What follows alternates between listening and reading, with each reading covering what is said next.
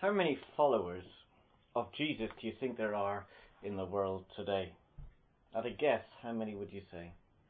Well, according to the most recent figures, which have been published by Operation World in their book, the figures, and these are their statistics, are there are 546 million people.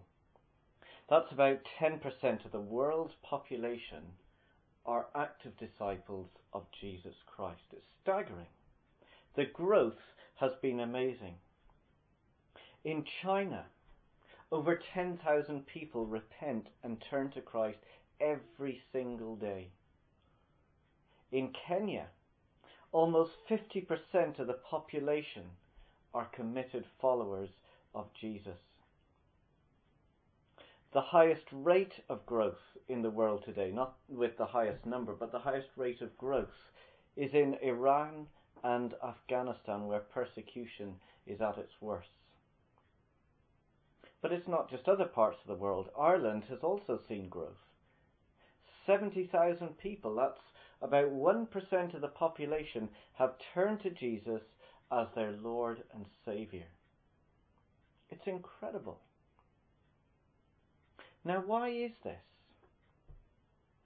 Well, it's all because of Jesus' promise to his disciples over 2,000 years ago. Listen to this promise. It's in verse 16. You did not choose me, but I chose you and appointed you to go and bear fruit, fruit that will last. That promise has been taking effect ever since, as disciples of Jesus around the world have taken his word seriously. Now, in John's Gospel, chapters 13 to 17, we have what commentators call the last discourse. It's the last few days of Jesus before his death, which he spends with his disciples. They chat, they have meals together. It's a very intimate and close time. It's just Jesus and his disciples. And throughout, Jesus is preparing his disciples for his going back to the Father. But as Jesus is going back to the Father, so he sends his people out. As Jesus leaves the world, the disciples begin to move out into the world. We see this at the very beginning and the end of this section. So in chapter 13, verse 20, Jesus says, I tell you the truth, whoever accepts anyone I send accepts me, and whoever accepts me accepts the one who sent me. And we see the same in chapter 17, verse 18. As you sent me into the world, I have sent them into the world. So there's this movement taking place. Jesus going, Jesus leaving, but the disciples going and being sent. And in chapter 15, at the very center of this conversation, Jesus makes it crystal clear. Chapter 15, verse 8, this is to my Father's glory, that you bear much fruit, showing yourselves to be my disciples. Jesus sends out his church to be fruitful, that people within our communities and all around the world would believe and trust in Christ. That's the fruit that Jesus is looking for, and that's the fruit that he has promised. People who will follow him. Now, to help us understand what Jesus is saying, he uses three horticultural metaphors to explain it all. The first is the vine. In verse 1, I am the true vine. Jesus is the vine. That's the first metaphor. Then also in verse 1, we have the gardener. I am the true vine, and my Father is the gardener. So Jesus the vine, the Father the gardener. And then down at verse 5, I am the vine, says Jesus, and you are the branches. The church are the branches in the vine. Now we're going to look at these three metaphors and see how we can go and bear fruit, fruit that will last. First then, the vine. which is all about expanding mission. Jesus identifies himself very clearly as being the vine. Look at verse 1. I am the true vine, and verse 5, I am the vine. Now, when we think of vine, don't think wine and all types of grapes. Think mission. Vine equals mission. To see this, have a look back at Isaiah chapter 5. Isaiah chapter 5, starting at verse 1. This is a picture of a vineyard. I will sing for the one I love, a song about his vineyard. My loved one had a vineyard on a fertile hillside. He dug it up and cleared it of stones and planted it with the choicest of vines. Well, who is this vine? Well, we're told down at verse 7, the vineyard of the Lord Almighty is the house of Israel and the people of Judah. So the vineyard is God's people. And what's the purpose of this vine? Well, go back up to the rest of verse 2. He built a watchtower around it, cut out a winepress as well. Then he looked for a good crop of grapes, but it yielded only bad fruit. God had rescued Israel from Egypt, from their slavery. He had taken them out of there, and now he had planted them amongst the nations in a new land, a fertile land, so as to bring his salvation to others. They would be the means of bringing others, other nations, other peoples into that relationship with God. But they brought only bad fruit. Look at the end of verse 7. He looked for justice, but saw bloodshed. He looked for righteousness, but he heard cries of distress. And in response, God judged the vine. Look at verse 4. What more could have been done for my vineyard than I have done for it? When I looked for good grapes, why did it yield only bad? Now I will tell you what I am going to do to my vineyard. I will take away its hedge, and it will be destroyed. I will break down its walls, and it will be trampled. I will make it a wasteland, neither pruned nor cultivated, and briars and thorns will grow there. I will command the clouds not to rain on it. A judgment of God upon his people because they fail to be the fruit-bearing vine that he had called them to be. Now it seems from this that the vine, the vineyard, has been a failure. But God doesn't give up on his promise to reach the nations and bring his salvation. Flick on to Isaiah chapter 27, because here we see a further promise. We could go to many different places, but this one I think helps sums it up. Isaiah 27 verse 2. Here is a promise of restoration. In that day, verse 2, sing about a fruitful vineyard. I, the Lord, watch over it. I water it continually. I guard it day and night so that no one may harm it. And verse 6, in days to come, Jacob, that's the people of Israel, will take root.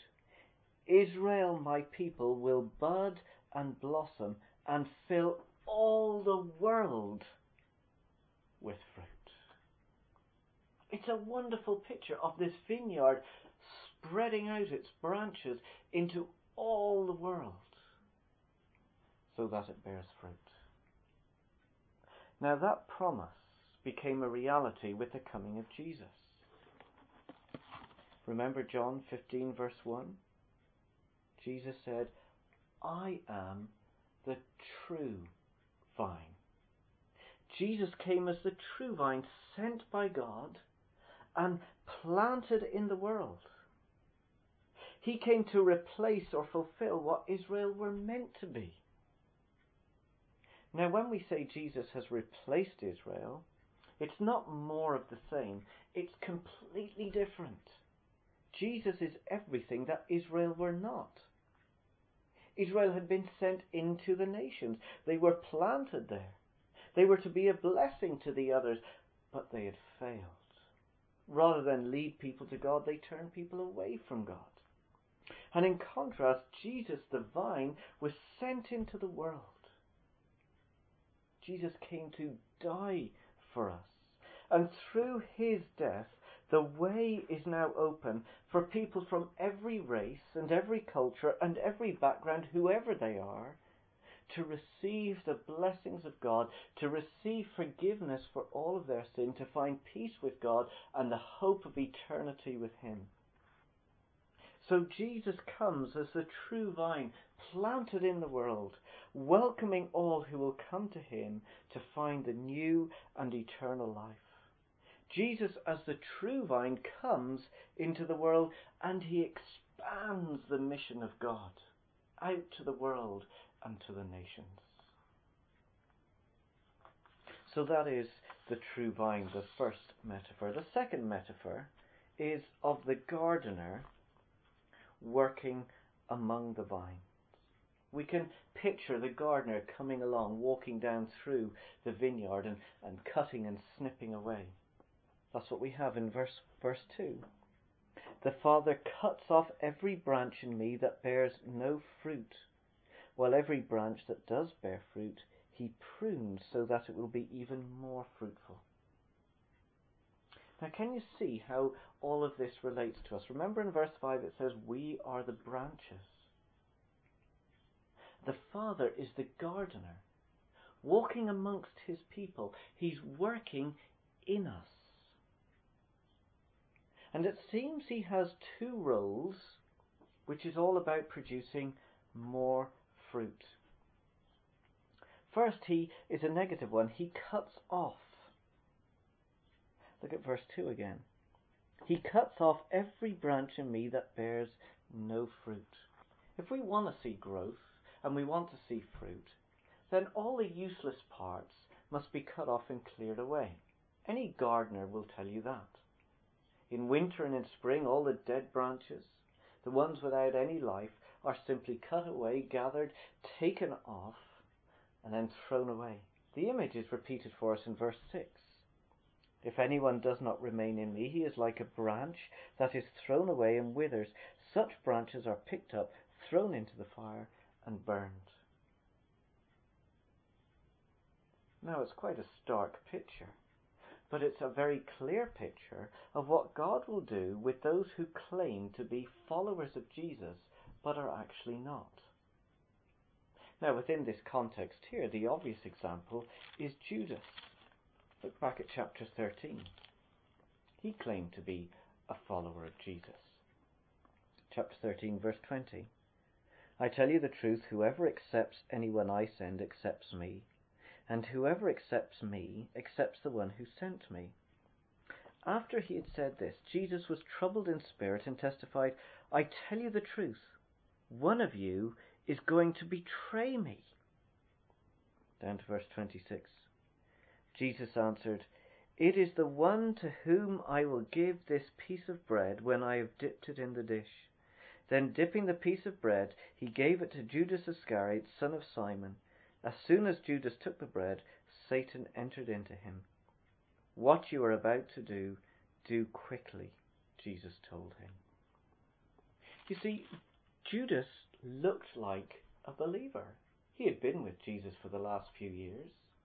He had been with the rest of the disciples. He read his Bible. He went to church like the rest of them. He did all kinds of good things. And they all thought he was a true disciple. But God knew his true heart. It was like he was cut away from the vine. Now this, of course, raises a very big question for us, which is simply this.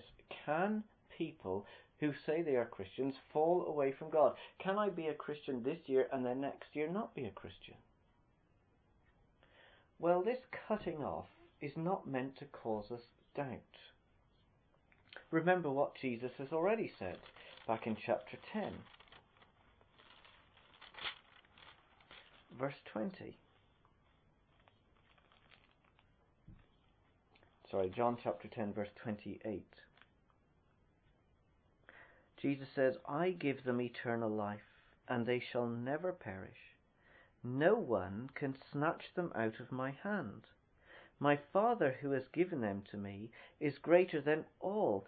No one can snatch them out of my Father's hand. Now you see there, it's quite clear, isn't it? Jesus gives eternal life, and he will keep those who he gives eternal life to. Nobody can take them away. They can't fall away. He will keep them. So the purpose of John chapter 15 is not to cause us doubt and wonder, I wonder if I'm going to fall away as a Christian, but to remind us that all true disciples bear fruit. You can't be a disciple, you can't claim to be a disciple and not bear fruit. It's two sides of the one coin, disciple and fruit. You can't have one without the other. As it says in 15 verse 8, this is to my Father's glory that you bear much fruit, showing yourselves to be my disciples. So if you have trusted Christ and you are following him, the promise is people will come to Christ, people will trust Christ because of you. We'll come back to that in a little while. But that's the first rule. He cuts away. It's a negative one. Then there's a positive one. Look at the rest of verse 2. He cuts off every branch in me that bears no fruit, and while every branch that does bear fruit he prunes, so that it will be even more fruitful. Now, being fruitful is not about perfection. He doesn't call us to be perfect. It's about pruning. And again, the imagery is striking. Where the gardener sees life, where he sees bunches of grapes, where he sees a lot happening, he works on it even more. He cuts it back. He snips away all the bits that are no good. He cuts it back so that it will be more fruitful. But notice how he does it, verse 3. You are already clean because of the word that I have spoken to you. The word of Christ has already cleaned the disciples. We'll come back to that in a minute. But that's what the word does. It cleans us. The gospel has taken effect in their lives, but it doesn't stop there. God's word also has a pruning effect in our lives. We see this in chapter 17, verse 17. John 17, verse 17, it says, sanctify them. That word means to make holy, to set apart, to purify. So he says, sanctify them by the truth. Your word is truth. You see, God's word not just cleans us and makes it right with God, but it goes on working in us, cleaning us, pruning us, purifying us. God's word works in our life, taking away the bits that are useless, the bits that are no good, so that we become more like Christ, so that we become more fruitful. So if we want to see more fruit in our lives, if we want to see more people come to Christ, then we must be people who take God's word seriously. It's not just something we turn to in a time of trouble or just on a Sunday. It's got to be part of our appetite, part of our diet every day. Of course, pruning is painful, isn't it? If you could ask a branch what it's like when they get cut, it's painful. And so it is when God's word takes effect in our life. Nobody likes the Spirit of God showing us through his word the areas of our lives that need cleaned up and cut off. It's not nice to be shown things that are wrong and how we should be. But as the word of God takes effect in our lives, the positive is that he is changing us and transforming us so that we can become more fruitful. So the Father comes as the gardener, walking amongst his vine, walking amongst his people, cutting off those who do not bear fruit because they are not true disciples, and pruning those who are fruitful so that they can be even more fruitful. So we have the vine, we have the gardener, and the last metaphor is that of the branches. Look at verse 5. Jesus says, I am the vine, and you are the branches. Now, while the branches are important, they must be seen in relation to the vine. They're connected. And first we must see that we, the branches, are connected through Christ. Jesus, as we've seen, is the true vine. He has replaced the old. So it's our response to Jesus that determines whether we are actually connected to the vine. We have to ask that question, am I in the vine or am I not? What's my response to Jesus?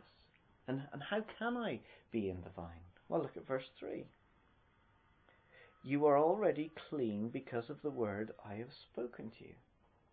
It's the word of God that cleans us, that makes us acceptable to God, that makes us part of the vine. Let's have a look at this in more detail. Go back to chapter 13, verse 6. You see, this whole section, 13 to 17, is all intertwined. Chapter 13, verse 6. This is at the Passover meal. And they're just about to sit down and have dinner together. And as was custom, after their walk and their dirty feet, they would be washed. So Jesus came, verse 6, to Simon Peter, who said to him, Lord, are you going to wash my feet? Jesus replied, you do not realize now what I am doing, but later you will understand. No, said Peter, you shall never wash my feet. Jesus answered, unless I wash you, you have no part with me. Then, Lord, Simon Peter replied, not just my feet and my hands, but my head as well. And Jesus answered, a person who has had a bath needs only to wash his feet. His whole body is clean.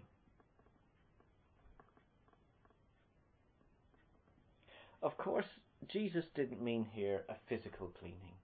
As he says, it wasn't about having a bath or a shower. He was talking about being spiritually clean. And the cleaning that Jesus would do would happen when he goes to the cross, where he would clean them of their sin. He would take their sin, their failure upon himself, and he would take the blame for that. And through trust in him, we could be clean. So it's how we respond to Jesus and his death for us that determines whether we are connected to Christ. Those who trust Christ, those who look to him for that cleaning, that inner cleaning, are connected to the vine. They become the branches. They are like grafted in.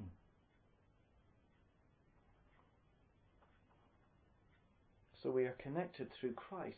Now the purpose of being connected to the vine is fruitfulness. So the question we need to ask is, well, how can we be fruitful? If we're branches in the vine, how can we bring about fruit? Well, fruit bearing is ultimately the responsibility and work of Jesus. It's not us. Look at verse 4, chapter 15. Remain in me, and I will remain in you. No branch can bear fruit by itself. It must remain in the vine. Neither can you bear fruit unless you remain in me. I am the vine, you are the branches. If a person remains in me and I in him, you will bear much fruit. Apart from me, you can do nothing. Now, we don't need to know anything about gardening to get the point here. A branch that is connected to the vine will be fruitful, but a branch that is disconnected will be fruitless. Look what it says in verse 4. No branch can bear fruit by itself. End of verse 5. Apart from me, you can do nothing. In other words, it's the vine that produces the fruit. That's where the life comes from. It comes from the vine, from the main part. The source of life is Christ. He is the one who brings salvation into people's life. It flows out through the branches to others, but it comes from Christ. So is that it? What do we do? If Christ is the one who does it all, what do I do? Well, again, we can't miss the point in these verses. Look at verse 4. It says, remain in me. Remain in the vine. It's repeated over and over. It's vital that we remain close and intimate in our relationship with Christ. And how do we do that? Well, we have a clue, don't we, in verse 7. If you remain in me, and my words remain in you. You see, there's the clue. To remain in Christ is connected with remaining or being dependent upon his word. If you like, God's word is the nutrients, the fertilizer that will cause us to grow and be fruitful. Just like a gardener will put down all kinds of compost to make his garden grow, so the word is the nutrients that will help us to grow. And so if we remain, if we stay close to Christ, if we are taking him, absorbing him, we will bear fruit. In fact, there's a promise. If we're remaining in Christ, we can pray to God for people to come to Christ. Look at verse 7. If you remain in me and my words remain in me, you ask whatever you wish and it will be given you. The whatever you wish here doesn't mean, well, I can ask for a car or for a new job. We can ask for those things, but it's not guaranteed. He's not saying you can have whatever you like. No, the whatever you wish has to be related to the fruit that Jesus has promised. In prayer, we ask God to work through us so that people will come to Christ.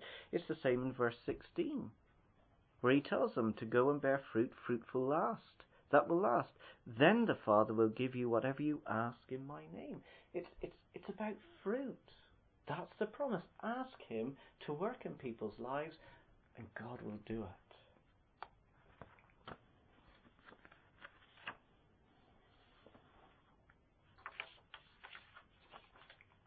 The church around the world has seen huge growth. We saw that at the beginning from just a few people who are following him. At his death, they all deserted. Whereas today, 546 million people around the world. Such huge growth. Disciples are and have been through the centuries bearing fruit as he promised. But as encouraging as that is, over 60% of the world's population has never been introduced to Jesus Christ. Not that they've heard and not responded. They have never been introduced. They don't know anything about him. In Ireland, while thousands have turned to Christ, we can say that millions have not yet turned to Christ. And closer to home, we have friends, don't we? People within our family who are not yet disciples and followers of Jesus. What's going to happen? Well, we have been sent by Jesus. We have been planted out into the community. We are the branches that are spreading out into the vine in all the different places where we are. Our work, our neighbourhoods, the families where we are. We are branching out. We have a purpose where we have been sent. And with that purpose comes a promise. It's not a mistake where each one of us are planted. And here's the promise, verse 16. You did not choose me, but I chose you, and I appointed you to go and bear fruit that will last. That's the promise that each one of us has wherever we are. This is ultimately God's mission. This is his work. But yet he works through people like you and me with all our ups and downs and our failures and all our difficulties. and he will work through us to bring about that fruit. But yet he calls us to remain in him, to stay close to him, to follow him, to obey him, to absorb through our roots the very nutrients, the words of God, so that we become more like Christ, so that more fruit will come. We mightn't see it for ourselves. We might not even see it in our own lifetime. That's the way God works at times. But the promise remains true. I chose you. I appointed you. I've cleaned you. I'm pruning you to go and bear fruit that will last. So let's go. Let's be sent.